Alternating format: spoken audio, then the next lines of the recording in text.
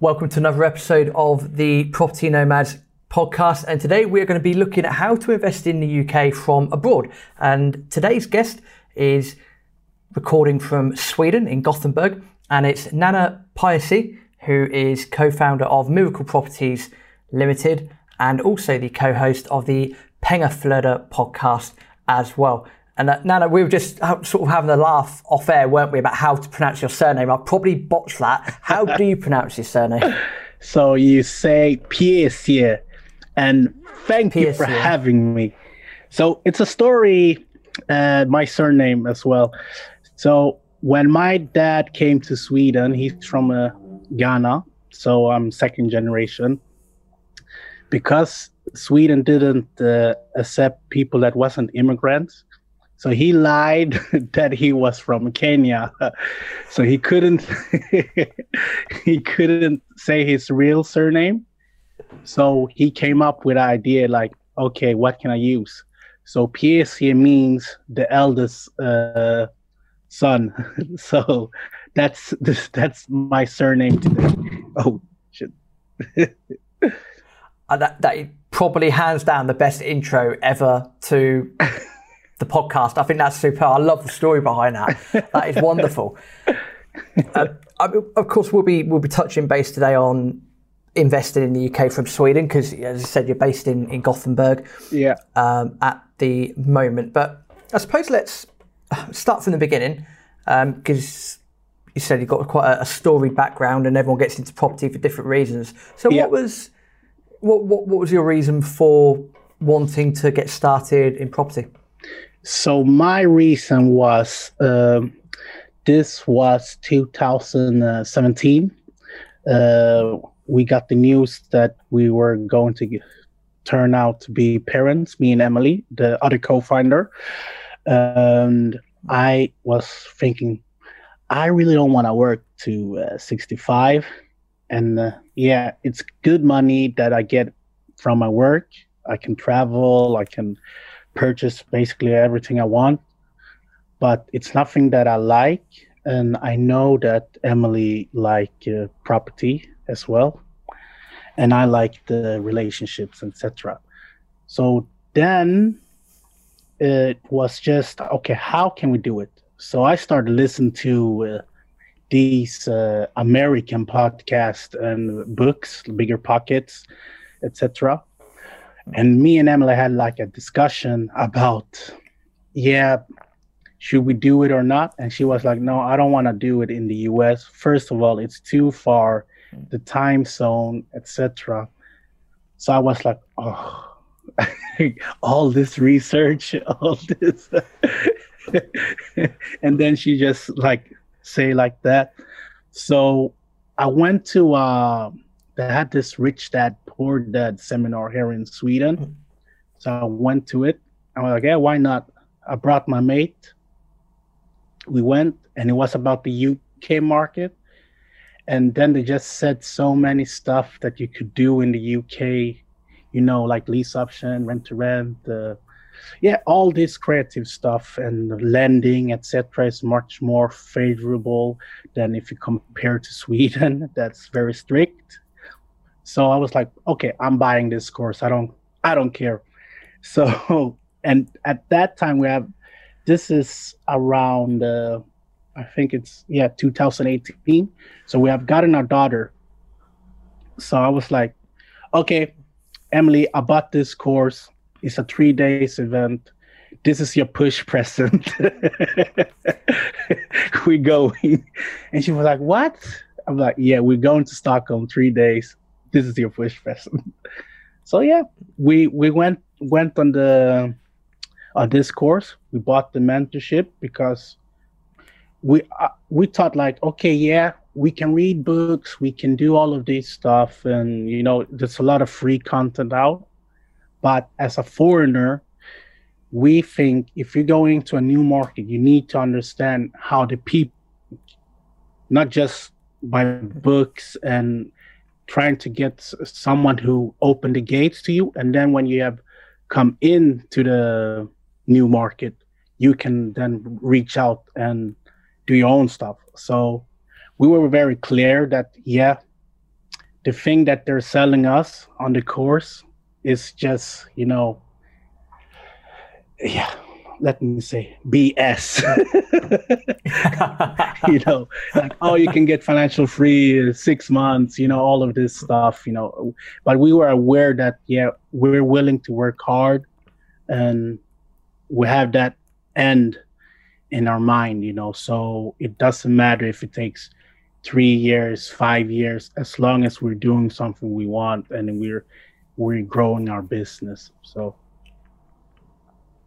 that sounds fantastic, and really, to me, that resonates quite a bit, because what you're saying, correct me if I'm wrong, is that you've you're going to have your daughter, and then you realise it. I'm guessing your push factor is that you want to spend as much time with your daughter as possible to see her grow up, and that takes time, and you wanted to find that balance, and that's what it sounds like to me. So that sounds superb.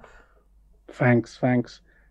No, so yeah, it's like, and it's very much. It was easy to get motivated, when you see your daughter there, you see your fiance there, you're like, yeah, doing this extra legwork, it's all right, doing those extra hours, going up early, going, just to learn UK and all the contacts. So the first year we spent a lot of money going back and forth to UK, because we thought you need to, you can speak with people through Zoom and Skype and all of this, but when you meet them, that's when you really, get to know them, because you can be as who you want in a screen, and pretend. But when you see someone, you get the vibe. And yeah, I don't know if it's like, I think I'm like a people person, so I can feel that, but I like more face to face when you meet. We were just talking again off air, to say the time this is out, we're at least in England, we're in lockdown, but that's not a concept that you're familiar with in Sweden. No. And I mean, we could create a whole new podcast on why that is. Obviously, have different, socio-economic values in Sweden and Scandinavia, in general. So I think that's fascinating. But in terms of, a little bit off topic, but I'm curious to know, from your time of going back and forth between the UK and Sweden, I mean, what did you have any preconceptions of what British people are like? And then, if you did we live up to the stereotypes, or did you find that British people were completely different from what you and Amelia thought? So to be honest, because of, I think before property, the country that I have visited most since my childhood to being an adult is UK. First of all, I don't know if you like football, but I support Arsenal. so I've been. For the benefit of people that aren't seeing a video, I'm shaking my head in disgust and disbelief. Love football. Carry on. So I've been to Arsenal several times, and my brother used to live in London, and my mom's best friend lived in London. So my whole childhood have always been back in Fort London, and I always loved the culture. The only thing I have never liked about UK is the weather. So, no, but if you compare Sweden with the UK, even my missus said it every time we were there together. She was like, you would fit so much in here, because people just like how you are, and you're so open, and etc., chatty, and etc. Because here in Sweden, people are very drawn back, they're not chatty. So I mean, if we go into a pub in UK, we can talk with anyone, right? You can start a conversation with anyone. But in Sweden, it's more like you need to know the person. Or they need to be heavily drunk. I find that to be an interesting concept, because we, again, sort of a bit off topic, but as British people, we, I think we're well known for being quite reserved. So, okay, yeah, alcohol does help quite a lot sometimes, but I do find in comparison to other cultures, I mean, I've been to like a lot of Latin America and, go to Spain, Italy and stuff like that. And I find that people over there are incredibly way more social than we are in the UK. So I think that comparison is fascinating. I've never been to Scandinavia, so I've got nothing to compare to. But you're right. You're totally right. If you compare to Southern Europe people, they're more open than UK. It is. But I'm just comparing Scandinavia with UK. And I think, when you ask people for help, they're so, they try to help. While in Sweden, they might look at you and like, okay, it's not my problem. Makes perfect sense. And again, off the cuff, Arsenal because of Freddie Ljungberg? No. It was Ian Wright. Oh, yes. What a player.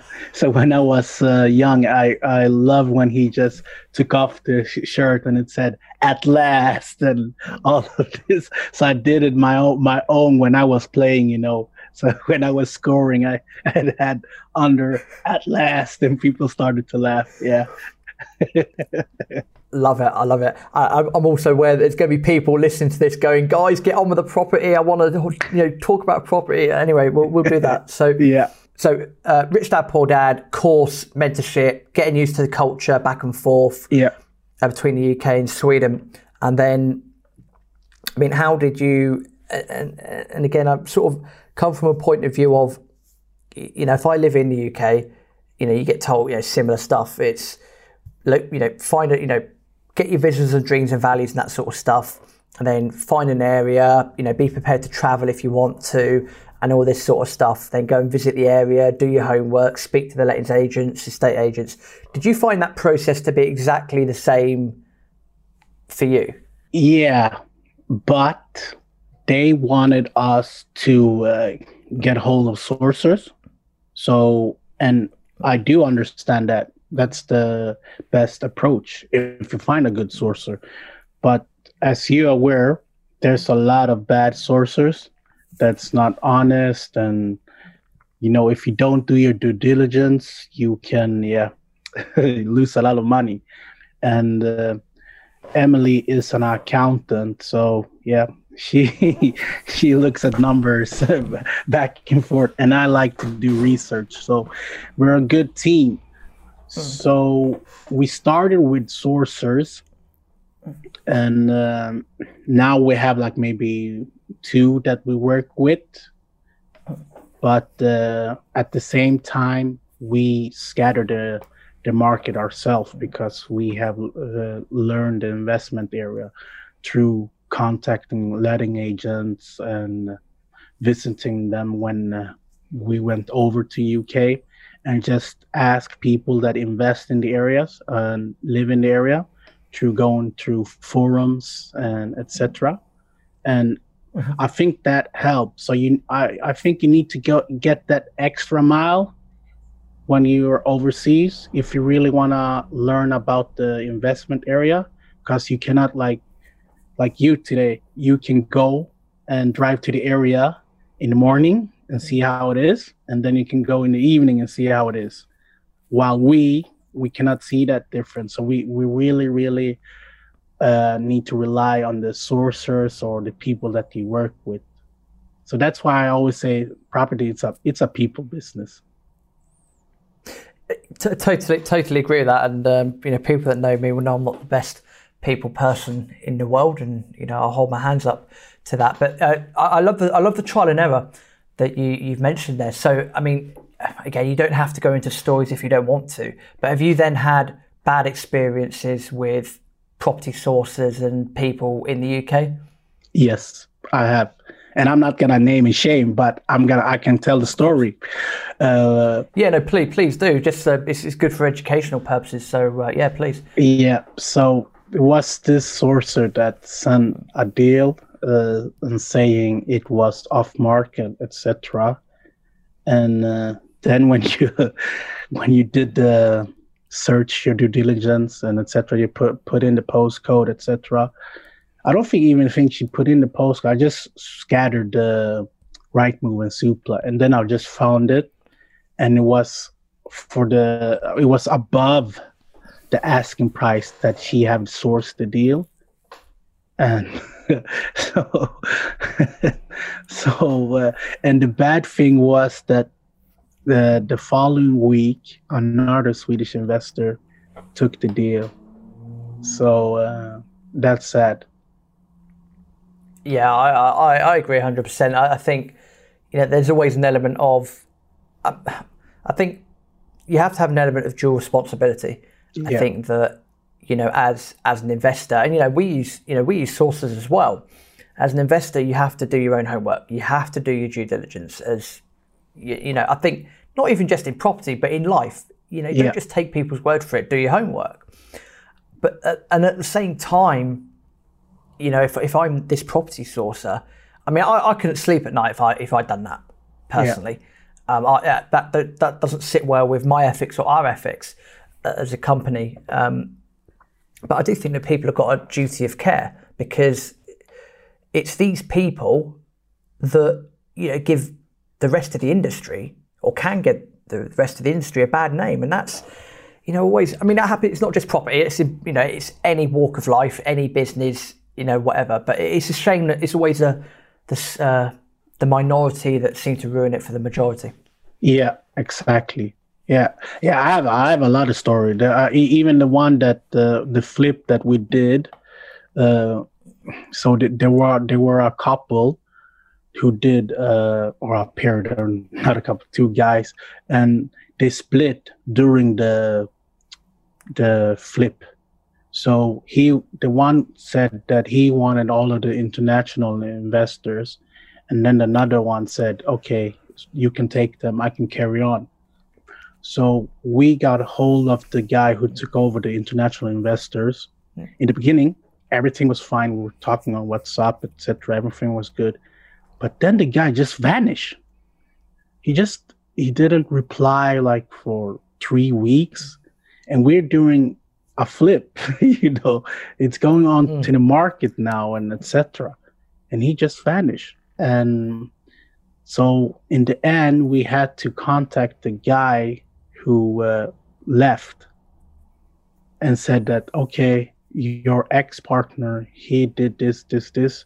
Could we do it with you, or could you help us? And he said, yeah, if you want, you can have me as contact instead, because that's not good of him. Me and him agreed that he will take the international and I will take the domestic, and we'll split our ways. So that's what he did. He took care of us, the other guy, and saw it to the end. And yet today we have contact with him. But then a Swedish couple got a hold of this guy that we was supposed to have, and they've done a flip now, and they started this flip in November last year, and yet today they're not done. And he's been ghosted. Wow. He's been ghosting them now for like 2 months. So I'm just happy that and the thing is, with this deal, they're doing a JV on it. So he's not even sourcing it. He's just they're doing a JV with him. So that's just bad apples out there, really rotten. Yeah. Wow. Yeah.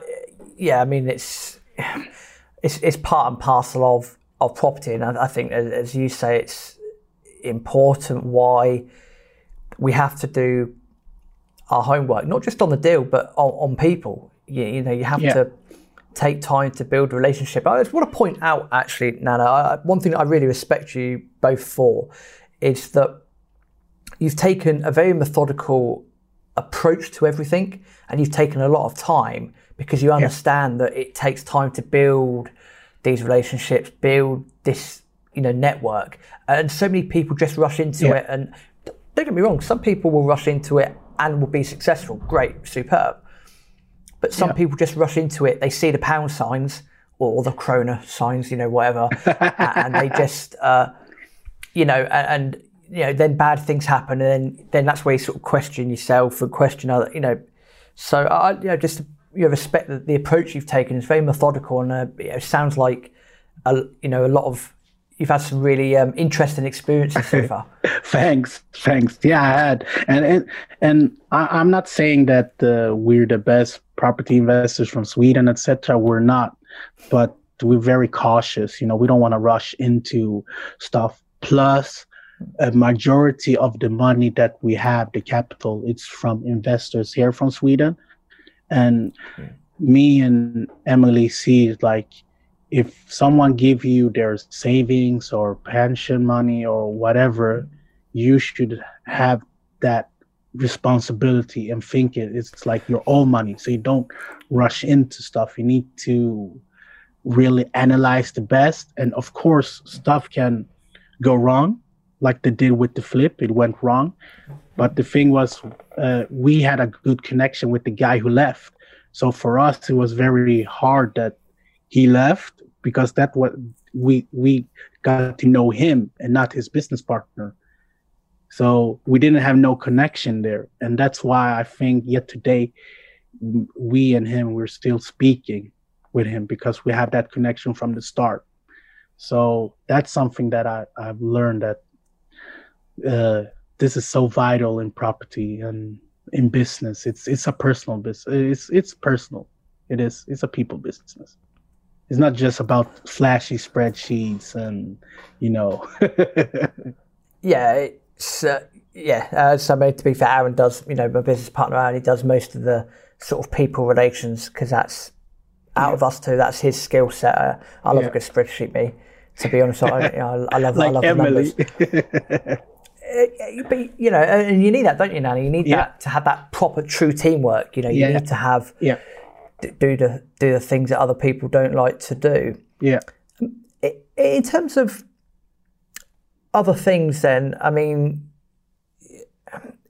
other experiences that you've had that you think can help other international investors. I mean, any other key nuggets of information that you could share?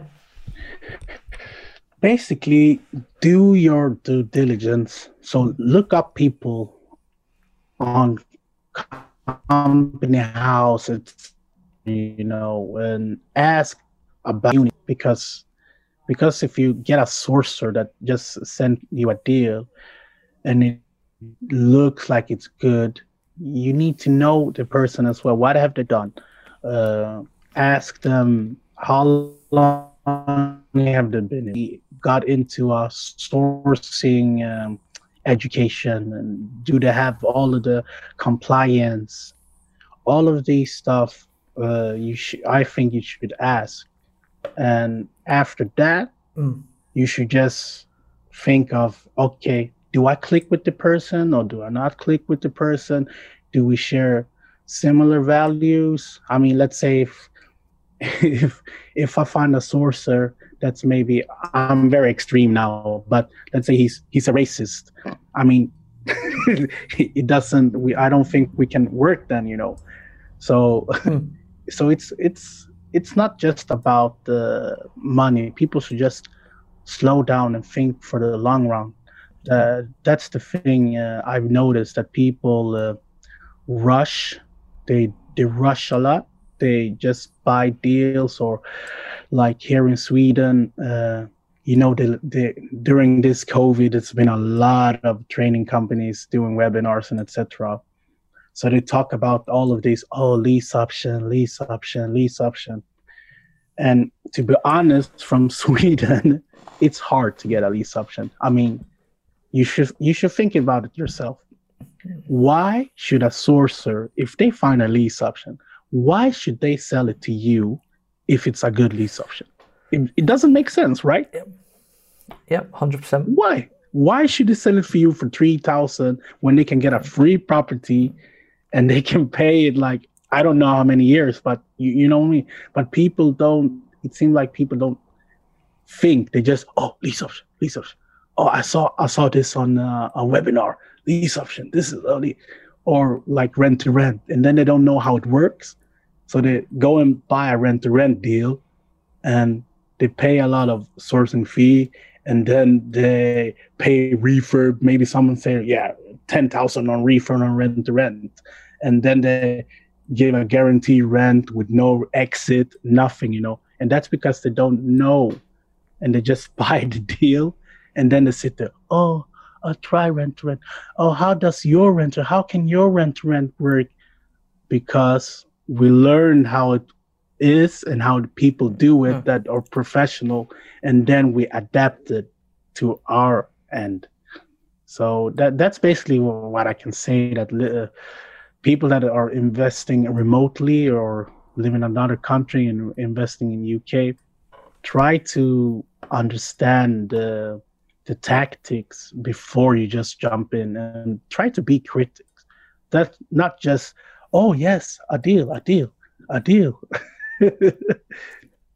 Totally, I'm totally with you on that. In terms of managing refurbs, or whether joint venture partners are managing refurbs, however you set it up, how do you manage that? Do you use Skype, Zoom, WhatsApp, a combination? How does that look like for Miracle Properties?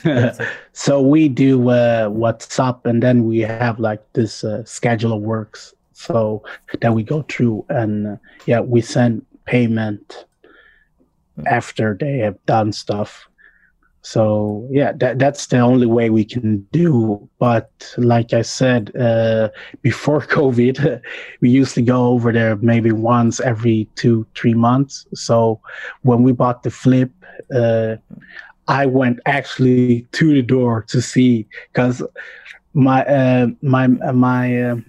Emily's mom was joking. Yeah, you don't even know if you have bought the property that it's real. I'm like, okay, but we have papers and etc. Yeah, but maybe they're scamming. So when I went to Swansea and I took a picture and I did a video and I sent it to her, like saying, see, here is the property. It's real. One advantage I think many people take for granted is how good the land registry is. The minute you're registered on the land registry, then it's pretty much straightforward from there. Simple things like that make the biggest of difference when it comes to investing.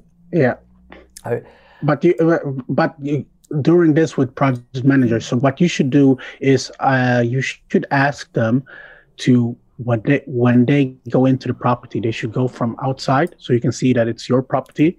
So it's not like someone else, and they're like, yeah, here's your property.